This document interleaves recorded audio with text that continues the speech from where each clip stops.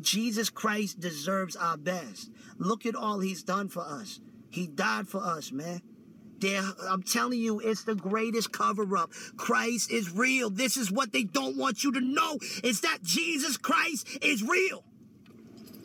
He's real. I'm telling you. It's the greatest murder cover-up in history. They try to cover up his murder.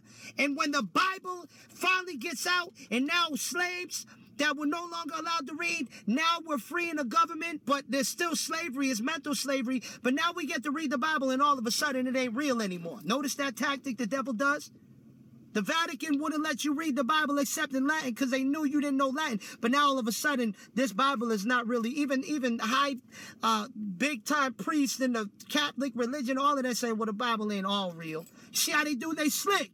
It was 100% real when we weren't allowed to read it. But now that we're allowed to read it, oh, don't believe it. It's not real. You see how they lying? You better read this Bible, man. You better cherish this holy word, man. Don't believe them devils, man. I'm telling you. If they can get you to discredit this, then you done. Hope you're doing well today, brothers and sisters. Always remember, God is great each and every day, each and every way. He loves you so much that he gave you life, and he gave the life of his only begotten Son, Jesus Christ, so you could have eternity with him. All of your missteps in life are because of you. Yes, you are fighting a spiritual battle that you may or may not be aware of. It's happening. It's just like you not recognizing that you may be breathing in oxygen to live. It's happening. Our eyes can only see so much. Our ears can only hear. And we can only speak about what we think or what we know or how we feel. We've created this world to where it's about these emotions, which is so dangerous because your emotions may change from minute to minute dependent on the situation you're in. If you've been with us for any period of time, you can know that I get passionate whenever I'm talking to you, brothers and sisters, because I love you. And I speak so emphatically because I cannot restrain something that means so much. When we're talking about the facts of what are happening, I cannot be passive and a pacifist in my delivery of that information to you because it's too soft. It's a layup. We need to be dunking on everything we do because it is emphatic.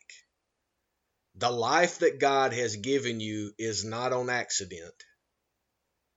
His will be done on earth as it is in heaven. And he's picking and choosing the people who are vessels and tools for him to use in order to fulfill his will. That is an honor in order to be in that bloodline of people that are willing to do the will of God and to elevate and to glorify Jesus and to glorify God and to praise God. Not to whine to him, not to cry to him, not to only go to him when you need something, but to praise him for who he is. Thank him for what he's given you. I am thankful for the day that he's given me. I am thankful for the breath that he's given me right now that I'm taking. I am thankful for sight. I am thankful for hearing. I'm thankful for being able to hear the raindrops outside as it's raining today. I'm thankful to be able to see the beautiful clouds that he puts into the skies. I'm grateful to see the trees that he has here for us, the animals. I'm thankful for it all. I have a heart of thankfulness because I know my Father. I know who he is and what he's done for me. And all that you need to be aware of is that he's doing it for you too. Whenever I get out here and speak about these things, brothers and sisters, in reality, what I'm doing is encouraging you to get to that point of where you and I can be sharing simultaneously. We can be speaking the same language. Not that we're thinking the same, not that we're living the same life, not any of that. The point is that we're on accord. We're in agreements. We have a commonality. We're connecting on that level. Because that is the most beautiful connection that you can have, is with your brothers and sisters on the level of your love for God. On your level of pursuing and following the King above all kings, the Lord of lords, the one they call Jesus Christ, the Messiah, the Meshula, the Christ, the Son of God. Hallelujah. Thank you for knowing me, Jesus. Thank you for saving this soul. I know he can do it for you, brothers and sisters. If you don't know him yet, get to know Jesus. He will change your life. I promise you. I'm a walking testimony of it. I'm a breathing vessel of it. I used to be bad, brothers and sisters. I used to do a lot of bad stuff. I used to fornicate. I used to have multiple girlfriends. I used to have sex outside of marriage. I used to use profanity a lot. I used to try to overone brothers and sisters, trying to benefit myself instead of trying to give. In the Bible, it says it's better to give than to receive. I learned that. Just as my brother Paul the Apostle walked upon the road of Damascus as he was crucifying Christians, as Saul, and then God came to him and blinded him. He created such a life-transforming moment in this man's life that he could not deny what was happening. And all he asked was, God, why do you do this? And the reality, it was a rhetorical question because Saul knew why he was being done this way. He knew the inside that what he was doing against the brothers and sisters in Christ was not correct. But see, he did not have the fortitude and the courage to get outside of what the Romans were doing. He continued to kill the brothers and sisters of God, the brothers and sisters of Christ. And he did it unknowing of what he was going to become, but he knew what it was. He had the feeling, and whenever he was blinded on the road to Damascus, he had a transformation. He transformed from Saul to Paul. And whenever he transformed, he became a new person. Instead of killing, he started loving. Instead of pursuing to kill, he started to pursue to save. Not through his saving grace, but because he was telling all that would listen on who it was that could save them. That's what I've been doing my life, brothers and sisters, since God had a transforming moment in my life in 2001. I've been pursuing Jesus. I've been working to get to know him. I've fallen short in many ways. I have used profanity. But I am convicted as soon as I do it because of the Spirit of God that dwells in me to not do it again. You remember whenever Jesus was talking to the prostitute, and she said, she was getting accused of adultery. And whenever they were trying to get Jesus to stone her, Jesus knelt down he knelt down in the road that had sand on it, and he started writing in the sand. It's not confirmed what he was writing, but I've always had suspicion that he was writing the names of those people that were trying to get him to sin. And he asked them from the eldest to the youngest. He asked them, for who of you have not sinned, you should cast the first stone. And after all of them started leaving and dropping their stones and walking away because they knew they had sinned, this is what Jesus said to the prostitute, the woman. He asked her to get up, and she said, and John, let's read all of it. Let's get over here to the Holy Bible, the book of John. That is one of the first 4 books of the New Testament, which is called the Gospels. And let's go to chapter 8. We're going to read in verse 11 is where we're going to get to. But let's start with verse 9. And they which heard it, being convicted by their own conscience, went out one by one, beginning at the eldest, even unto the last. And Jesus was left alone, and the woman standing in the midst. When Jesus had lifted up himself and saw none but the woman, he said unto her, Woman, where are thine accusers? Hath no man condemned thee? She said, No man, Lord. And Jesus said unto her, Neither do I condemn thee. Go and sin no more. And then in the next verse, then spake Jesus unto them, saying, I am the light of the world. He that followeth me shall not walk in darkness, but shall have the light of life. Hallelujah. That is such a powerful, powerful word, because that is why I follow him. That is the reason, besides the saving grace that he has given me, I follow him, because he is the truth, the way, and the life. I know this. It resonates so strongly in me, and I know that you know it, brothers and sisters. When you've done something in your life, and it's happened that it wasn't right, but you, right in that decision-making moment, you had an opportunity to meet God because God put it in your stomach. Some people say, oh, I felt it in my stomach, or I knew better. Whenever you're saying that, what is the reality is God put in you the truth, but you denied him.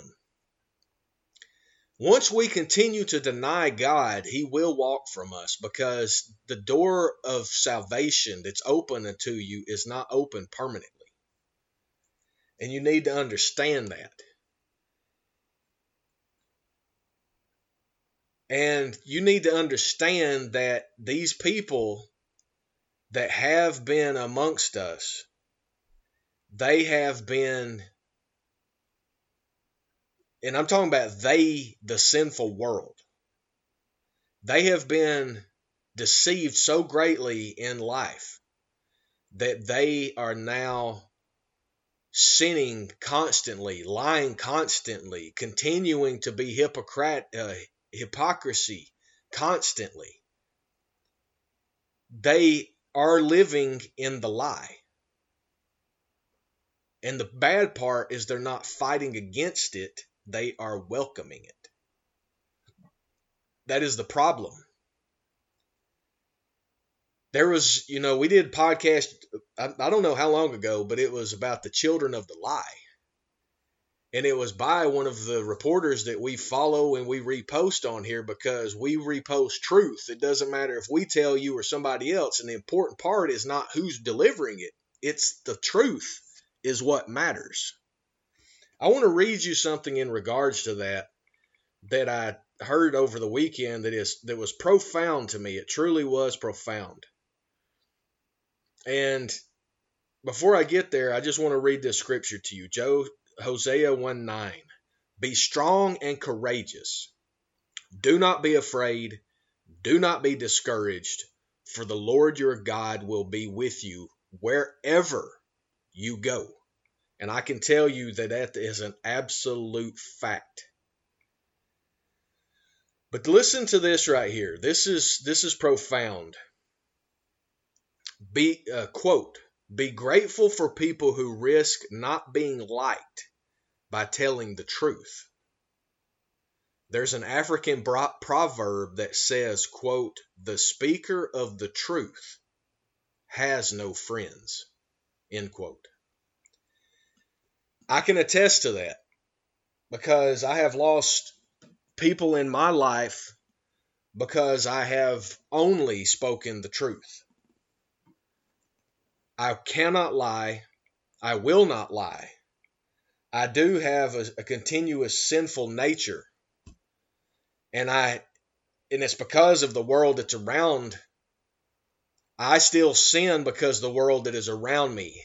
Because I still live in this world. I am not of this world. That's what you will learn, brothers and sisters, as the Holy Spirit dwells with you, is you will start to recognize who you truly are. And who you're not, you will run from that. I'm going to share with you something very personal. I used to have an addiction to pornography. When pornography first came available, I was one of the young kids that snuck around and got one of the Playboy books early on. And then as the internet happened and the internet made pornography access so easily available at one click, it got all over me. And it's sad because God has put beautiful, loving, kind women in my life. And as I've shared with you in the past, I literally had a Garden of Eden experience when the deceiver came with a bewilding woman, and ultimately I gave in and it destroyed my first loving relationship with Crystal. And as you can tell, it's very, very tough for me to talk about that because it's a burden that continues to this day. And I pray that she recognizes, that I was at fault and that it was my stupidity, it was my ignorance, it was my giving in to the serpent. And it ruined my life in that regard. And that's why I come out here with passion and love with you, brothers and sisters, as I do not want you to go through that pain. There's pain that is beyond belief, and that is what this is. But I still am given the opportunity by God Almighty to come to you daily to talk with you about these things in order to hopefully get you out of the weeds and to clarify your vision of what you're seeing so you don't go through it, so you're better than that, and more so than anything is so you find your way to Jesus Christ, because he will change your life. I don't just say that as a funny, catchphrase. It is absolutely true. And whenever you start reading the Bible with the lenses of seeing Jesus, and from the lens of it being from Jesus, you will be blown away, because it tells you everything that we're fighting today. It tells you everything that we fought yesterday. It tells you everything we're going to fight tomorrow. It tells you everything so you can be prepared in this life. I'm going to tell you, and I'm always honest with you, never have I not been. I live a more challenged life as a Christian because of all of the sin and all of the turmoil and all of the chaos and all the demonic spirits, the brothers and sisters that know better, but they wear those tattoos, they wear those clothing of those skull and bones and all of this stuff. You're continuing and perpetuating a ritual, brothers and sisters. Non-believers, I'm talking to you right now. If you do those things, you are perpetuating this. You're not helping it. And I don't know why you would wear skull and bones as a living person. You're wanting the death angel to come for you, and that is sad because God is giving you life to live, not to be looking forward to death. You're not to fear death, you're to fear God. Because God is the decider if you go into the lake of fire or if you are opened into the pearly gates of heaven. And it's not based on just a decision. It's based on your life, your intentions, your decisions, based on if you follow his son, Jesus. If you're following Jesus, you don't have room to sin because you are focused on the one that is a name that is above all names. You're focused on the one who has lived the life that is perfect. You follow the one that is Jesus Christ.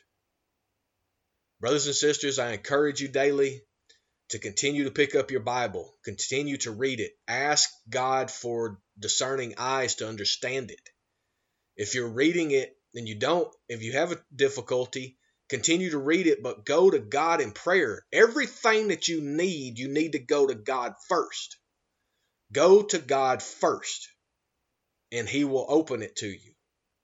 Because in everything that is done in this world, we are fighting a spiritual battle, and we need to know who the enemy is. It is the Luciferians. It is the people who promote and invoke the demonic dark spirits of the devil. We need to understand that. We need to come to them in love, and we need to introduce the word and the name that is above all names, and that is Jesus Christ. And we need to tell them about Him. Drop the seed of faith. Let it be up to them, because you can't decide their own salvation, but you can help them walk in that walk. And brothers and sisters, believers, Christian brothers and sisters, please help them walk in that walk. Do not turn your back on them, because the mission is outside the walls of the church. It's not inside of it. Remember that every single day, brothers and sisters, that God gives you, as we have an opportunity every single day to promote and to talk about the name that is above all names to every single person that we see.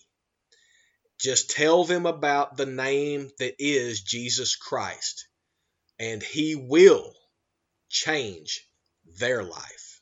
Hallelujah.